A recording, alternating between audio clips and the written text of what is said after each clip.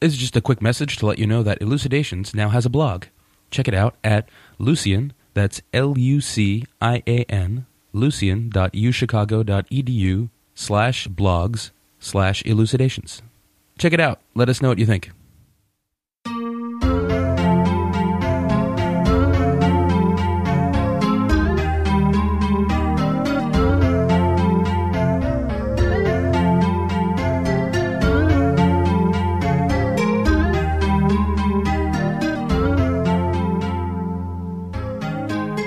Hello and welcome to Elucidations, a philosophy podcast ordinarily recorded at the University of Chicago, but which today is being brought to you from Amsterdam.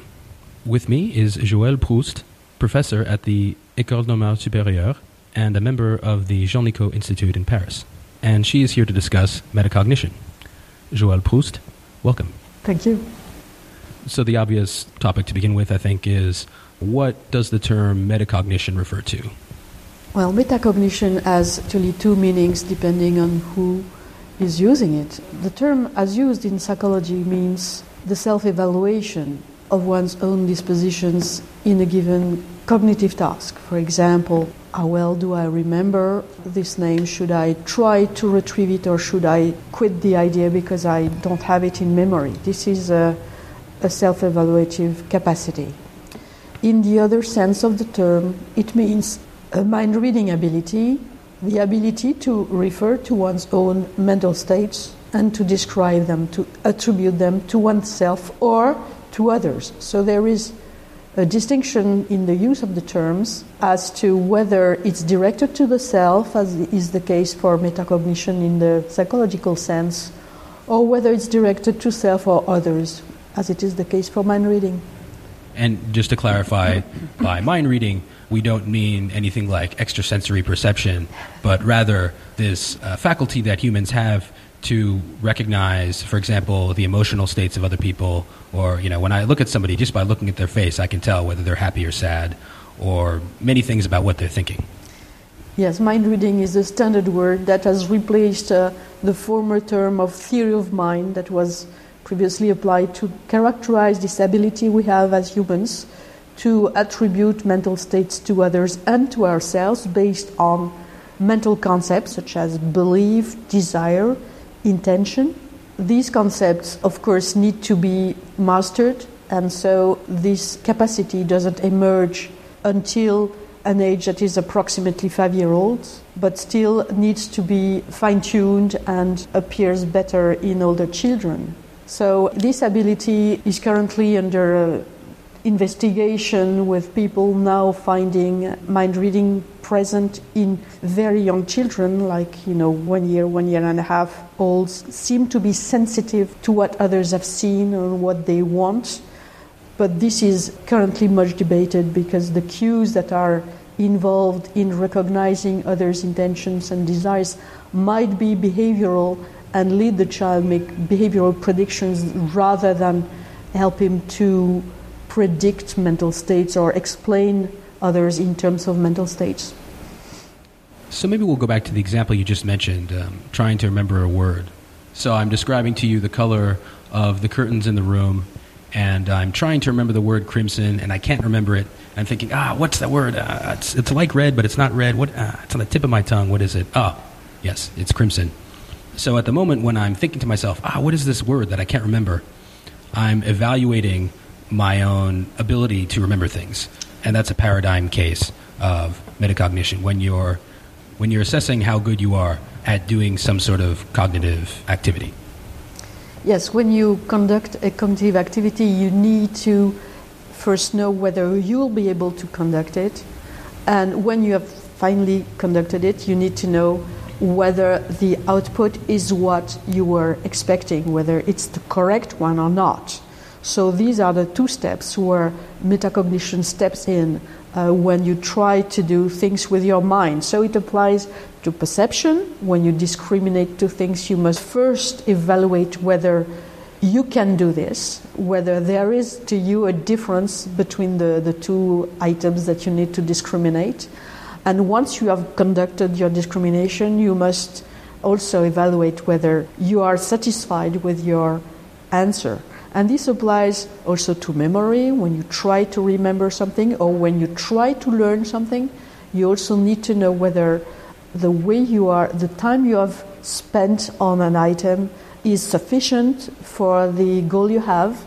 And so here too, you need to select first the material you want to memorize as a function of what you can do.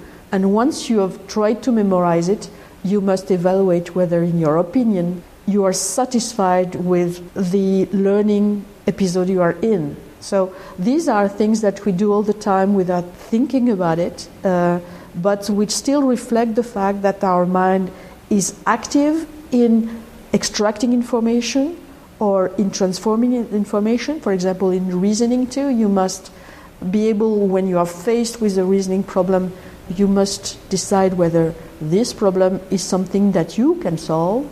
And when you have finally reached a solution, if you do, you must decide whether the solution looks correct to you. So these two steps, which I call respectively self-probing and retrospective evaluation, are necessarily present when you perform a cognitive action. And you find when you perform non-cognitive action of the style of acting on the world, you find a similar distinction between two steps: a preparatory step where you need to decide what kind of move you are going to use. Is that physical gesture available to you? In certain cases, you are not sure. You must simulate it in your mind. This is work that has been conducted in neuroscience by, inter alia, Marc Janero. And he could show on fMRI activity that people simulate their action before performing it. And once the action is performed, you need also to evaluate whether the action you have conducted is the one that you intended. Sometimes it's not exactly the one you intended, but is it satisfactory as it is? Similarly, in mental action or in cognitive action, you need first to evaluate whether the action you are going to perform is feasible to you. That is, are you competent enough given the circumstances? And here it's important to underline that circumstances are changing. Your brain may be in a more or less good condition, and you feel more or less able to conduct the task. So you need to judge right now whether you can do it, whether you can retrieve the name of Crimson, which presently escapes to you.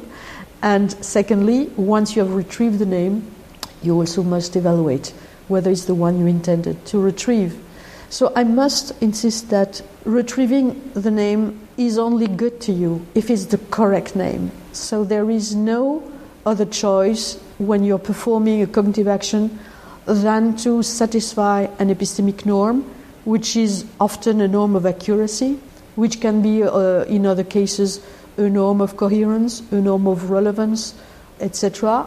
And these various norms should be satisfied in a way that is strict. That is, you don't have a possibility to tolerate error. Otherwise, it's not the action you were intending to do.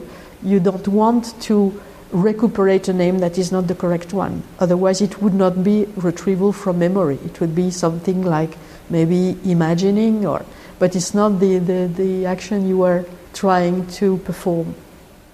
It seems like some of these features you've been describing also apply to things we do that aren't necessarily just mental. So, for example, if I try to jump 5 feet in the air, it seems reasonable to imagine that I might go through this process of simulating the jumping to myself and then evaluating it afterwards and then thinking, okay, did I actually make it 5 feet in the air?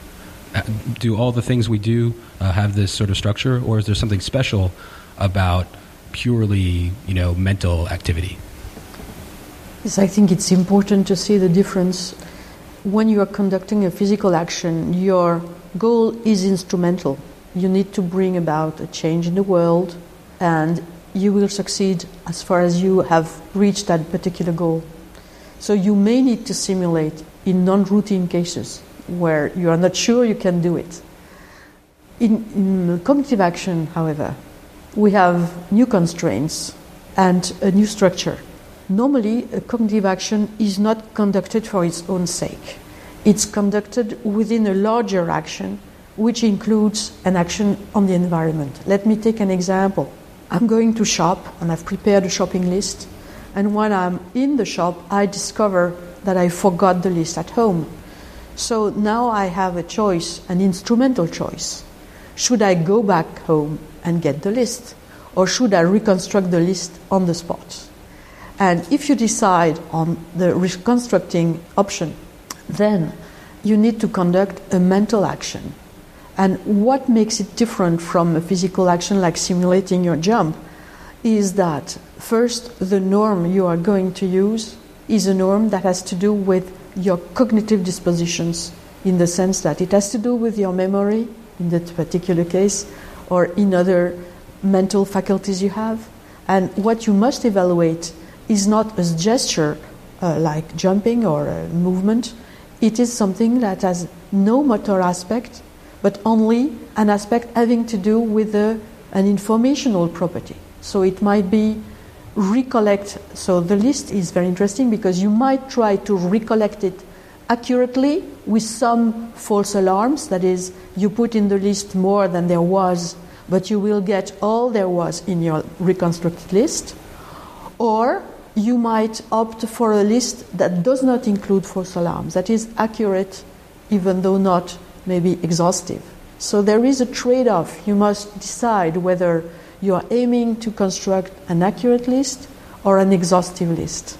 And when you think about many of your epistemic decisions, they also involve this kind of task. Should I be accurate or should I be exhaustive? And this is an epistemic decision that can be included, again, in an instrumental decision having more consequences. If you have little money, maybe you are not after exhaustivity but about accuracy, for example. You don't want to shop too much because you have very little money in your pocket. So there is no independence between the choice you make for a given cognitive action and your rational instrumental goal in the end. There is an effect. But once you have chosen a given cognitive action, then the norm that is regulating that particular action will have to be used in a strict way. Otherwise, you will fail your cognitive action. So if you meant to be accurate and you are not, you have failed your cognitive action. Or if you meant to be exhaustive and you are not, again, you have failed your particular cognitive action. So I think it's very interesting to see that cognitive actions have a sort of solidity about them, of a kind of absoluteness that you don't find in actions on the world. They need to be correct for you to be able then to act on the world in a responsible way. So you've been interested in a debate between two explanations for this metacognitive faculty, one of which you refer to as the self-attributive view, and the other which you call the self-evaluative view. What's the difference between these two approaches to explaining metacognitive activity? Well, in the self-attributive view, the idea is that when you conduct self-evaluation, you need to understand that you have a mental state to begin with that needs to be evaluated. So if you want to evaluate your memory, you need to have the concept of memory. You need to know that, for example, memories can be right or wrong. Otherwise, you would not be able to evaluate yourself as producing a right or wrong memory. In the self-evaluative view, you do not presuppose conceptual knowledge to be able to have this ability. Actually, it may be surprising that you could conduct something like controlling your memory without even knowing that you have a memory, that you have a lot of other propositional attitudes, and that this memory can be correct or not. I completely recognize that this seems to be a very obscure option. How could you evaluate your own memory without knowing that you have a memory? Actually, the self-evaluative view gained some force, some strength in the domain from the discovery that animals that do not have the ability to refer to their own mental states and that regularly fail the so-called mind-reading tasks like the false belief task, these animals are still able to evaluate their memory. What was disturbing at the beginning of this kind of debate, actually it's very recent, it's the turn of the century, is that younger children were shown not to display a capacity to control their memory until they had a theory of mind. So it seemed to give credence to the fact that actually the self-attributive view was correct. But then animal research showed that monkeys, I don't mean apes, I mean monkeys, dolphins, and now pigeons and rats are also able to evaluate their memory or their perception in order to decide whether they want to do a task that is rewarding or rather do a non-rewarding, a little rewarding, but simpler task. So these animals are able to make this choice in the way humans do. Therefore, we had this theoretical problem of how to explain that these animals can do this without having capacity to attribute to themselves mental concepts or mental dispositions. I think the answer, the theoretical answer, lies in the notion of adaptive control. Adaptive control is something that explains how certain forms of feedback can be used by a system to guide their decisions without knowing anything conceptual about the kind of feedback or the kind of activity they are engaging in. Well, this presupposes, however, that these animals have a sensitivity to the kind of feedback that results from their cognitive activity. And it's only evidence that showed us that non-humans could have this kind of sensitivity.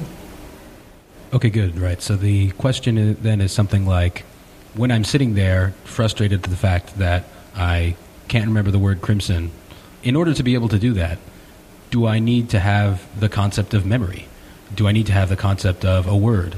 I mean, these are pretty basic concepts, but nonetheless, we're going to ask, is that necessary for being able to think metacognitively? And seems fairly intuitive to think that the answer to that question is yes. You do have to have the concept of memory in order to be able to have thoughts about memories. That seems quite intuitive, and there was some research to bear that out. But then more recent discoveries that perhaps even dolphins and monkeys are able to do this as well shed some doubt on the hypothesis that you need to have the concept of memory in order to evaluate your memories, precisely because apes and dolphins don't have a language. And if they can't speak a language like English or French or some other language with a concept memory in it, then obviously they don't have the concept memory. Maybe you could tell us a bit about what exactly was it that these monkeys and dolphins were able to do that seemed to suggest that they were evaluating their ability to either remember something or do some other kind of cognitive task? Well, the tasks that are offered to non-humans, of course, are non-linguistic. They have to decide what to do among two possibilities. Again, one which is highly rewarding, one which is less rewarding. They have to choose the task that they prefer to perform. And this takes quite a long time to train them into the structure of having what is called an opt-out task. So they decline or they accept the task depending on whether they feel they can do it. The task consists normally in discriminating, for example, in the case of dolphins, discriminating sounds, as it's something that is in their repertoire, to discriminate sounds, the kind of thing they do normally. And so they are offered those two sorts of sounds, and they have to say whether it belongs to category A and to category B.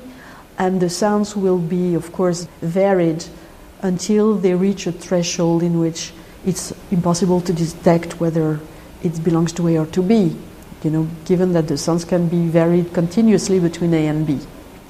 And what is found is that it's when the sounds reach this threshold that the animals use most a pedal for uncertainty, which means I want to switch to the other task. In the case of macaques, they don't use sounds, they use visual patterns, sets of dots that are either of the dense or of the sparse category. And again, you can introduce continuity in the stimuli, and it's around the threshold that the animals will use the uncertainty pattern. In the case of rats, it's an olfactory stimulus, but it's the same. It's also, again, they have to categorize a given stimulus as belonging to category A or B. Another closely related kind of task is to ask the animals to wager on the answer they have already given. So this time they give an answer, and then they are asked whether they want to build a reward or risk on this answer, or prefer again to switch to a new trial. So it's the same idea, and it must be said that in all these cases the animals present a pattern of sensitivity to uncertainty which is similar to ours. Okay, so that seems like pretty clear evidence to the effect that these animals are evaluating their ability to perform a task if they opt out of the task in order to increase their chances of getting a reward. That definitely seems to be an indication that they're doing that because they're something like doubting their ability to do it. What evidence is there exactly that there's this sort of internal feedback mechanism in the animal working to produce this result? Well, first I should mention the authors of these comparative studies that are absolutely terrific and that changed completely our perspective on metacognition. People like David Smith from University of Buffalo, or Mike Barron, have really contributed highly, and also Robert Hampton, to produce experiments that are more and more controlled, making sure that animals are not using perceptual cues to make an epistemic decision. They are not using behavioral cues either. So what are they using?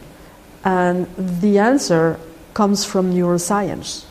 Kiani and Shadlen, in a work published in Science, have actually studied monkeys subjected to the opt-out task I was mentioning before. And they were able to have access to the neural states of the animal while it was deciding whether the stimulus was of category A or was category B, and when he was deciding not to perform the task.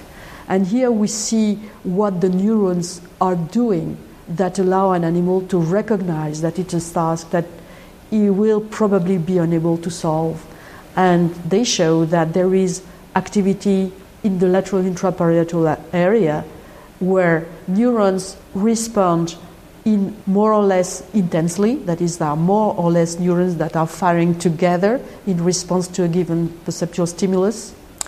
And also another dimension is the dynamics of activation.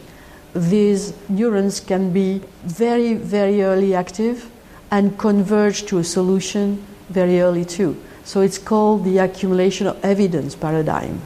That is, there is a population of neurons that vote for A, another assembly of neurons that vote for B, and they will differ normally in activity and in onset of activity. And this is a model that was first devised by a computer scientist named Vickers. This model accounts for the neural evidence we have. That is, actually the brain uses this accumulation of evidence as the method to form a judgment of confidence about the possible outcome of a perceptual activity like discrimination. And it's been shown that it's the same for memory. So it's a bit more refined than that. We need two pairs of accumulators, one for the present state and one for using the stored feedback to compare the present state with. So these two pairs of accumulators allow a subject to come with an educated answer to whether I will be able to achieve this task. So what is interesting here is that we have the neuron activity, and we also have another level, which is the feeling of being able to do the activity. So it seems that the feeling is the conscious correlate of the neural activity that doesn't seem to be accessible as such, But actually, this neural activity correlates with feelings, that is, with the motivation, and also with muscular activity. In humans, this activity is present in the facial area, the zygomatic area, and the corrugator area. And these two sets of muscles allow you to know whether you are satisfied with your answer or dissatisfied with it. So suppose we've established that this is the way monkeys evaluate their ability to remember things. Does it follow that this is also the way people evaluate their ability to remember things? It may just be that our cognitive machinery is set up completely differently. Well, of course, this is a problem that needs to be addressed. I would like to mention first the work of Asher Coriat, who has been working on this notion of human metacognition for the last 40 years. And Asher Coriat has shown that in humans, you need to distinguish two kinds of self-evaluations. One that is called experience-based and one that is called analytic. So it nicely reflects the duality we were talking about. That is, the experience-based one could be what is inherited from our being primates. We are using, as the other primates, these mechanisms about the accumulation of evidence to decide whether something is or is not within our capacities in a given context. So experience-based metacognition is based on feelings, and themselves they are based on the neural mechanisms of the accumulator I was talking about. On the other hand, we are humans, and we are trained into attributing to ourselves and to others mental states, and we acquire a lot of knowledge about our dispositions, our capacities, cognitive capacities, as part of what is called a naive theory about the mind. So we learn, for example, things about how easy it is to learn or difficult it is, what are the good conditions for learning, etc. And we acquire theories that are sometimes correct, sometimes incorrect. For example, we tend to believe that it's better to learn in a quiet room and spend a substantive number of hours to learn, and that's the best way of learning. Actually, it's not true. That's a false belief. But people seem to like this idea. You know, it has order about it, and it seems that it can be easily applied with children and adolescents and so on. But that's not the way the brain is learning. So it is interesting, based on these naive theories, to see when they work and when they don't work. They seem not to work in many cases where the ease of processing does not correlate with the epistemic property that you are trying to get.